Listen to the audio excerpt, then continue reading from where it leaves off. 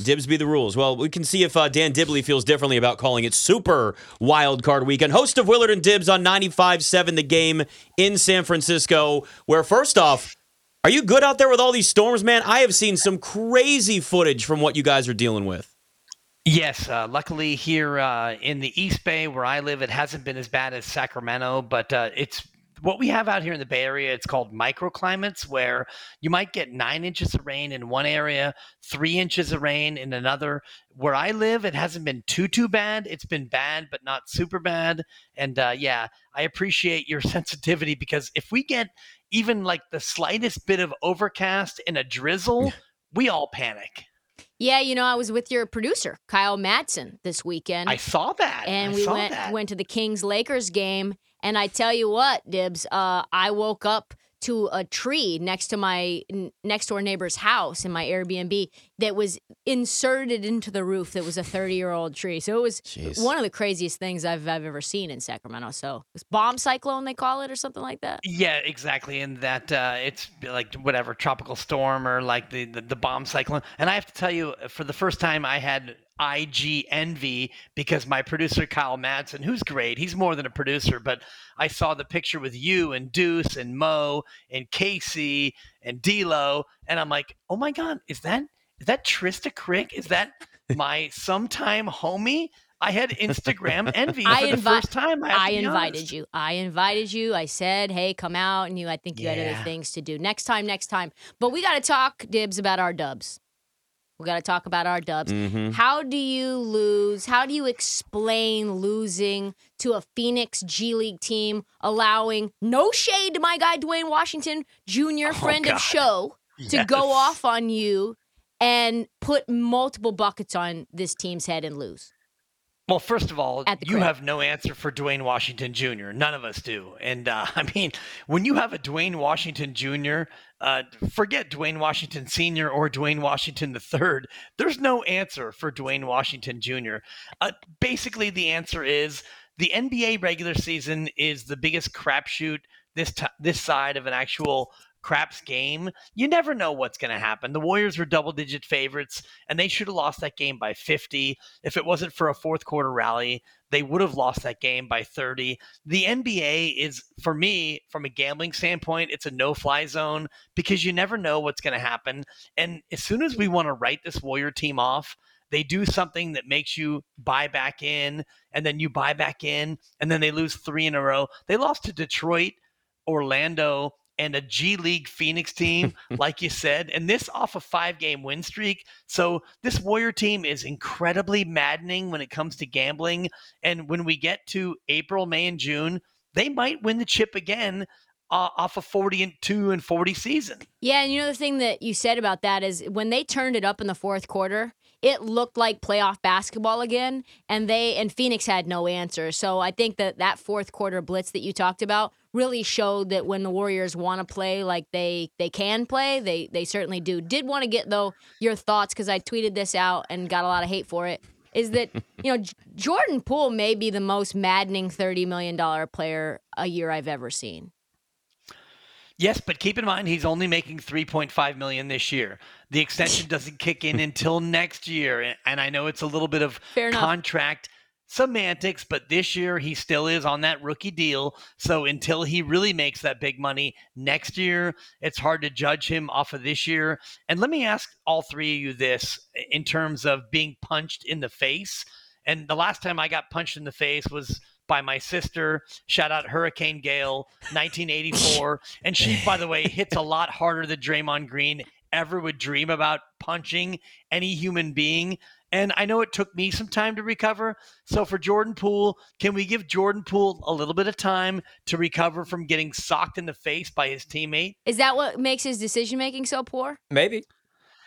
No, I think what makes his decision-making so poor is the fact that he is that player anyway.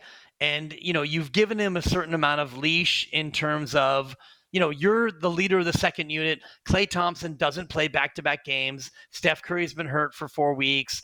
And it's a team where they're going to play free and fast with the ball anyway. So, Jordan Poole and, the carry, the accentuation of the carry violation hurt him early in the year. And this Warrior team is number 2 in the league in turnovers anyway. So he's always going to be fast and free with the ball anyhow.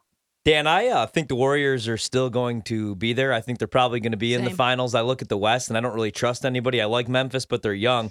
What is it going to take for this team to kind of turn things around, though, in the regular season? Because I'm looking at the future prices right now, and they're plus 900 to win it all, plus 400 to win the West. I just want to know if it's going to take a couple more weeks to turn this thing around, because if I could get 11 to 1, 12 to 1, I'd rather get the better price. But if it's going to be, hey, next week they're the Warriors again, I'd rather grab it right now. I would grab it now because, they could go on a run where their price is going to go down. I don't know if it's going to go any higher than 9 to 1, but if you believe in this team, if you believe in Steph, Clay, Dre, and Wiggins, and, last year many people didn't believe in them, and I'm among them. I'll raise my hand to the scorer's table. Foul on me. I didn't think that they could flip the switch, but if you believe that they can all be healthy again, like they were last year, if you believe that the West is wide open, which it is, I don't think you're getting a better price than 9 to 1. So now would be the time to get in on this Warrior train. Dibs, I've been a Warriors fan from the beginning. I love the way the organization's run. I love Steve Kerr. I think the culture they've built is fantastic. But I'm actually a little concerned watching the ups and downs of this season and the lack of growth and maybe in some ways maturity of some of the younger players and the inconsistencies there. With that being said, is there a chance, have you heard anything in terms of conversation, and I'm sure there's some rumors out there, about moves at the deadline? Could they make 1 or 2 moves to try and, maybe not even like something that's big, like moving their young players, but is there anything that they could potentially do to try and fix some of their issues right now? There is, but and we talk about this on Willard and Dibs 95.7 The Game, the Odyssey app. It's always available for you. But what move could they make? So you've got Steph, Clay, Dre, and Wiggins, who are max players. Do you want to trade one of them in order to make your roster better? You probably won't. Then you look at the young players, Kuminga, Moody, and James Wiseman. Well, right now, James Wiseman is a sell low, buy high kind of player. So if you want to move James Wiseman, what could you really get for James Wiseman? They do have one roster spot that's available, and they also have Andre Iguodala, who I call Captain Vet Min. He's on a veteran minimum contract. He barely plays, but you do have an empty roster spot. But the problem is they are over the luxury tax. They're way over the luxury tax. So if they sign a veteran, and people in our market were saying, bring Dwight Howard back from Asia and give him the veteran minimum. Well, if you give Dwight Howard $3 million, it's really $12 million because of the tax. So they're really in a tight spot where there's not much they can do in terms of roster improvement. Did I wake the baby? I woke the baby. Guys, I woke the baby. I woke the baby, guys. Can we see the baby? Now you're in trouble. Can we show the baby, please? I'd like to see the baby. This is Mila. This is my beloved Mila. Oh, my God. Look at that. She's 4 months old. Hi, she's Mila. beautiful. You're live on the BetQL network.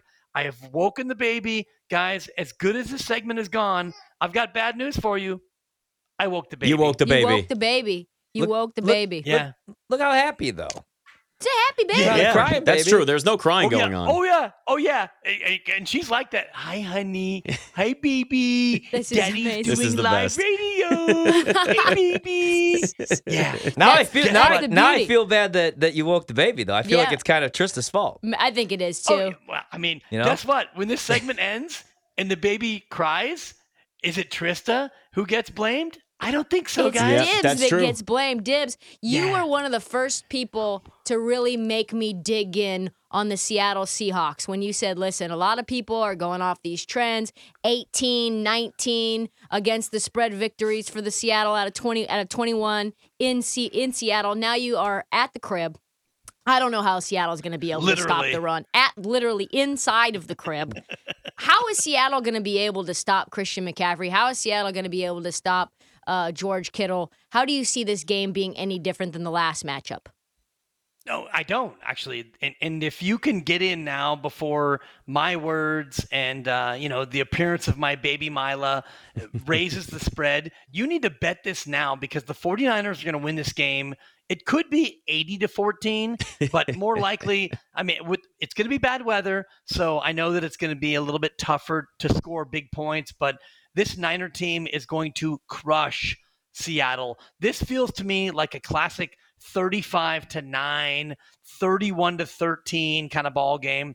Seattle, if you look at the two games these two teams played, the Niners destroyed them in the first game. And actually, we were going through the tape earlier today. Seattle in that first matchup ran the single worst play in the NFL this year. I don't know if you guys remember, but it was a wildcat formation, and they faked it left. They ran right. They had a half-pack throw into triple coverage, which resulted in an interception. And the second game, the only reason why it was quote-unquote close is Seattle scored a garbage time touchdown. Brock Purdy was hurt in that game. The Niners will win this game by 2 touchdowns. Mark it down. Use a Sharpie.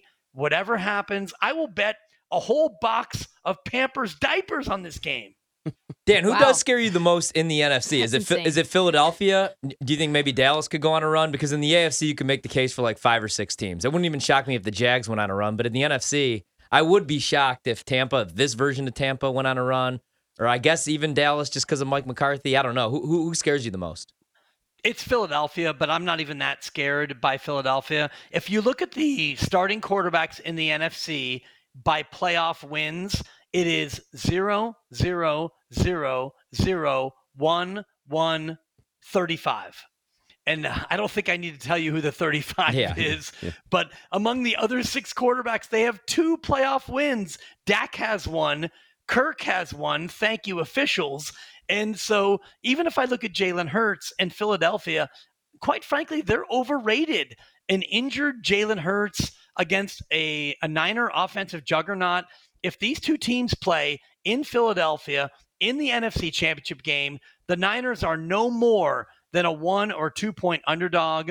I've already started booking flights to Arizona for the Super Bowl. Well, good. We'll see you there then. It'll be perfect. So we'll be all in on the 49ers at that point. Talking to Dan Dibley, where are you on this Cowboys Tampa game? We got like 3 minutes here because everybody feels like is jumping on the Tampa bandwagon, which starts to worry me a little bit. I actually took Tampa +3, and then when it jumped down to 2.5, I actually then went and took the Dallas money line. So really both get hit, but there's a little bit of a hedge there too. But I'm just getting concerned that like everybody's in on Tampa right now. It's not like they were a good team, even though, okay, 2 weeks ago when they actually had their starters out there, you got 200 yards receiving and 3 touchdowns from Mike Evans.